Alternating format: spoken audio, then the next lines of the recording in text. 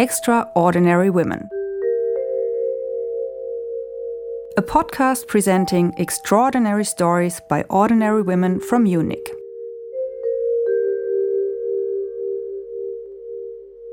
好，咁大家好，我係余詠玲啦。咁因為我哋喺香港，咁就每個人都有個英文名嘅。咁我英文名就係 Agnes 啦。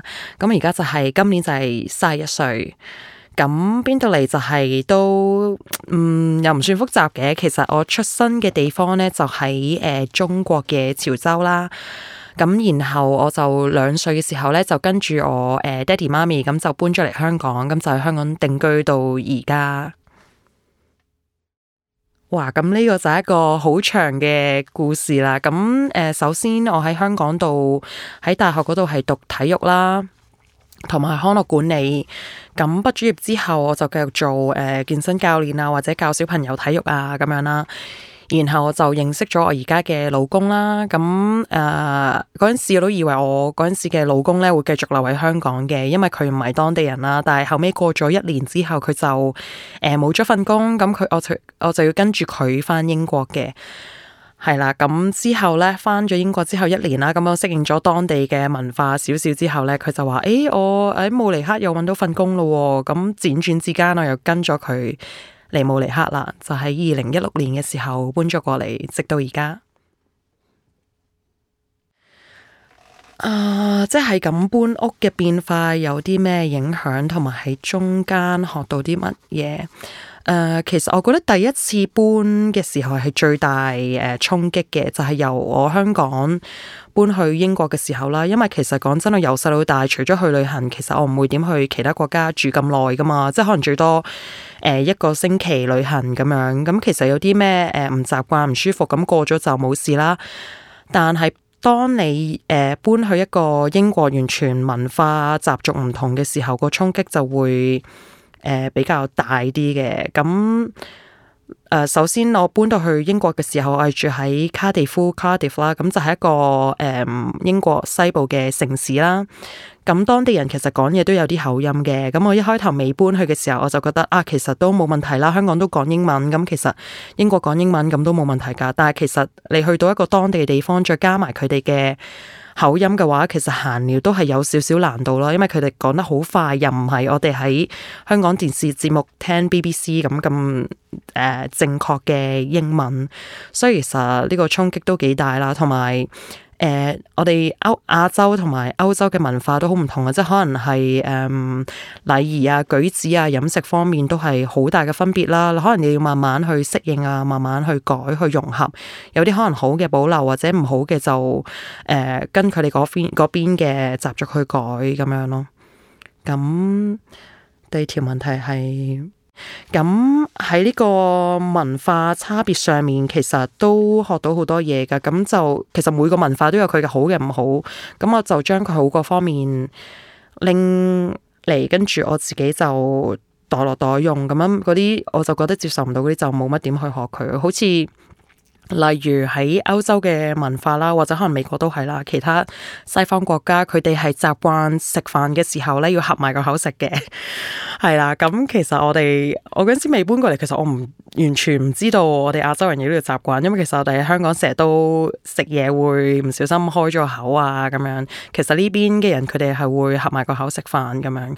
咁我覺得個人衛生程度上嚟講，咁其實呢方面佢哋又做得幾好嘅。咁我嚟咗呢幾年之後都慢慢去學去改變。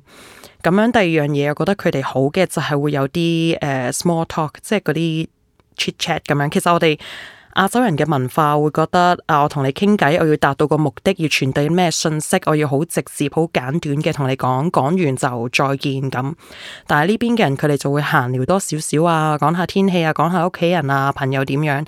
咁其實雖然係有陣時會覺得好無聊、好多餘，但係其實咁樣會令到即係大家嘅溝通會深層多少少咯，即係唔係淨係交流信息咁簡單咯。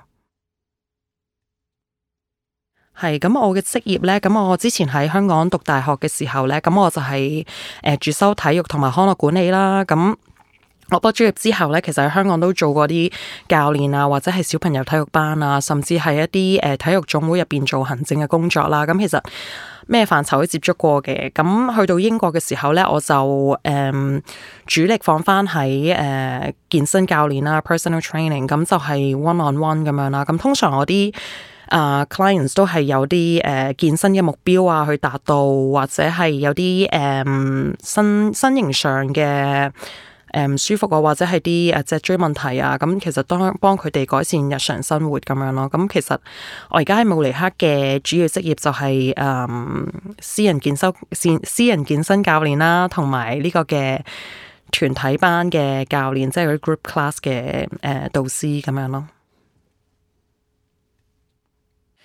嚟到慕尼黑嘅時候咧，其實好意志消沉嘅，因為好似我之前講過話即係話文化衝擊啊，同埋語言有啲不通咁樣啦。咁其實喺英國都有發現咗呢個問題啦，何況嚟到慕尼黑佢係講另外一種唔同嘅語言。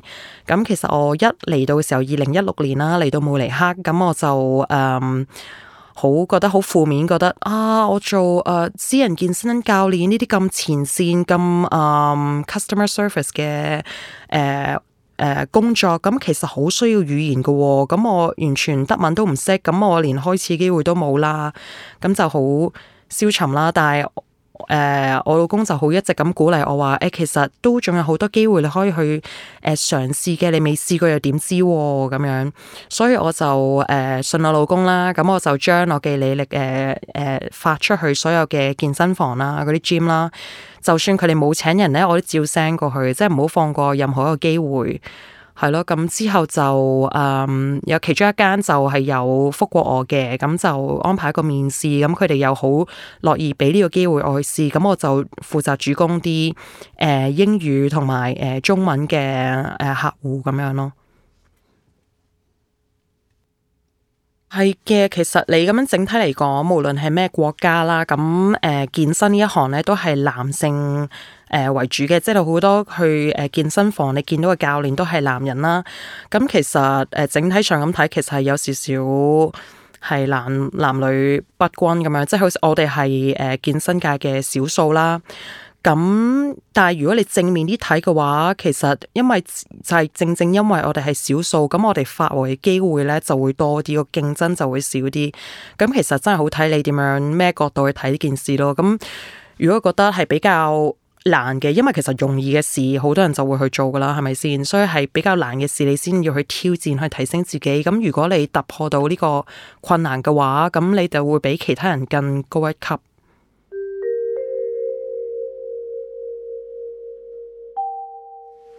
喺有咩心目中嘅偶像 ？OK， 咁可能整體嚟講，咁我人生嘅偶像咧就係我阿媽啦。其實咁因為我以前細個都唔覺嘅。以前細個如果你問我呢條問題有咩偶像咧，其實我會答啲明星啊，或者球星啊咁樣嗰啲啦。咁因為佢哋真係好勁啊嘛，係咪先？咁如果你而家要我答嘅話，即係經歷咗30年人，咁如果真係要偶像嘅話，其實係我媽咪咯。因為我覺得佢係因為我而家經歷走去唔同國家，先知道原來佢哋之前係由中國咁搬去香港，雖然相同語言，但係其實佢哋都要面對好多嘅難關啊，或者好多嘅口音又溝通唔到啊。咁其實佢哋都過咗好多嘅難關先去養育我哋，所以其實我覺得好困難。同埋點解佢係偶像？因為佢係我最貼身嘅人咯，即係我會直接去感受到佢帶俾我嘅衝擊啊、改變，所以我覺得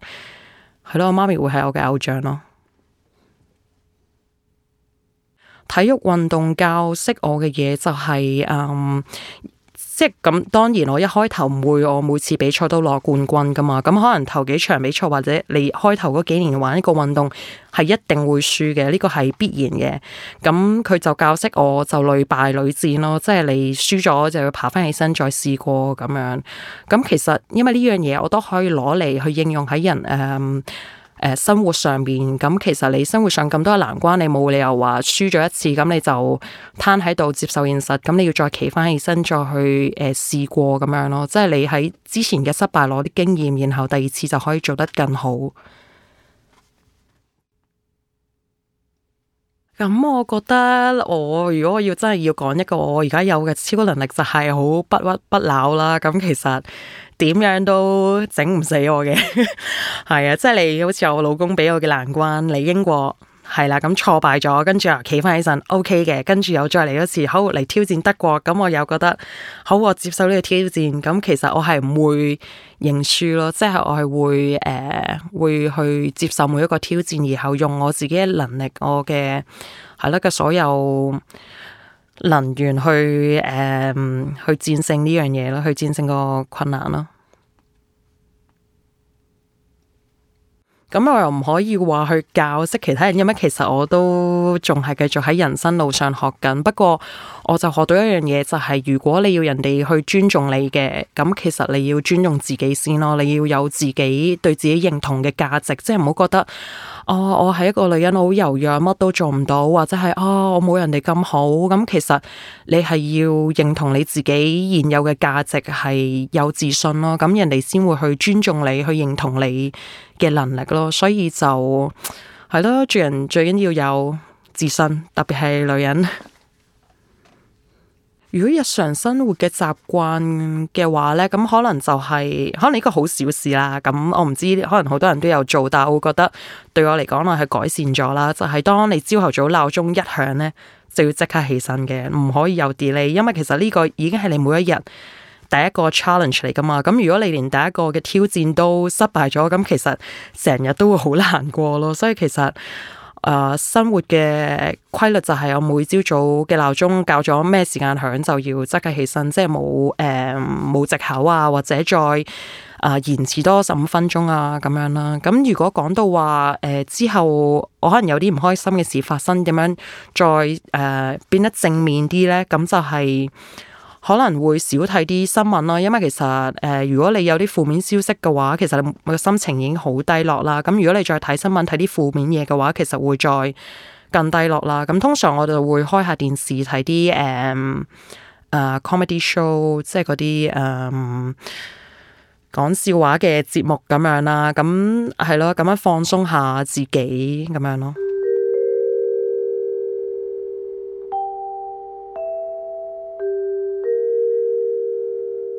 Extraordinary Women, a podcast project by Jessica Capra and Mariana Sesma, supported by the Münchner Kulturreferat.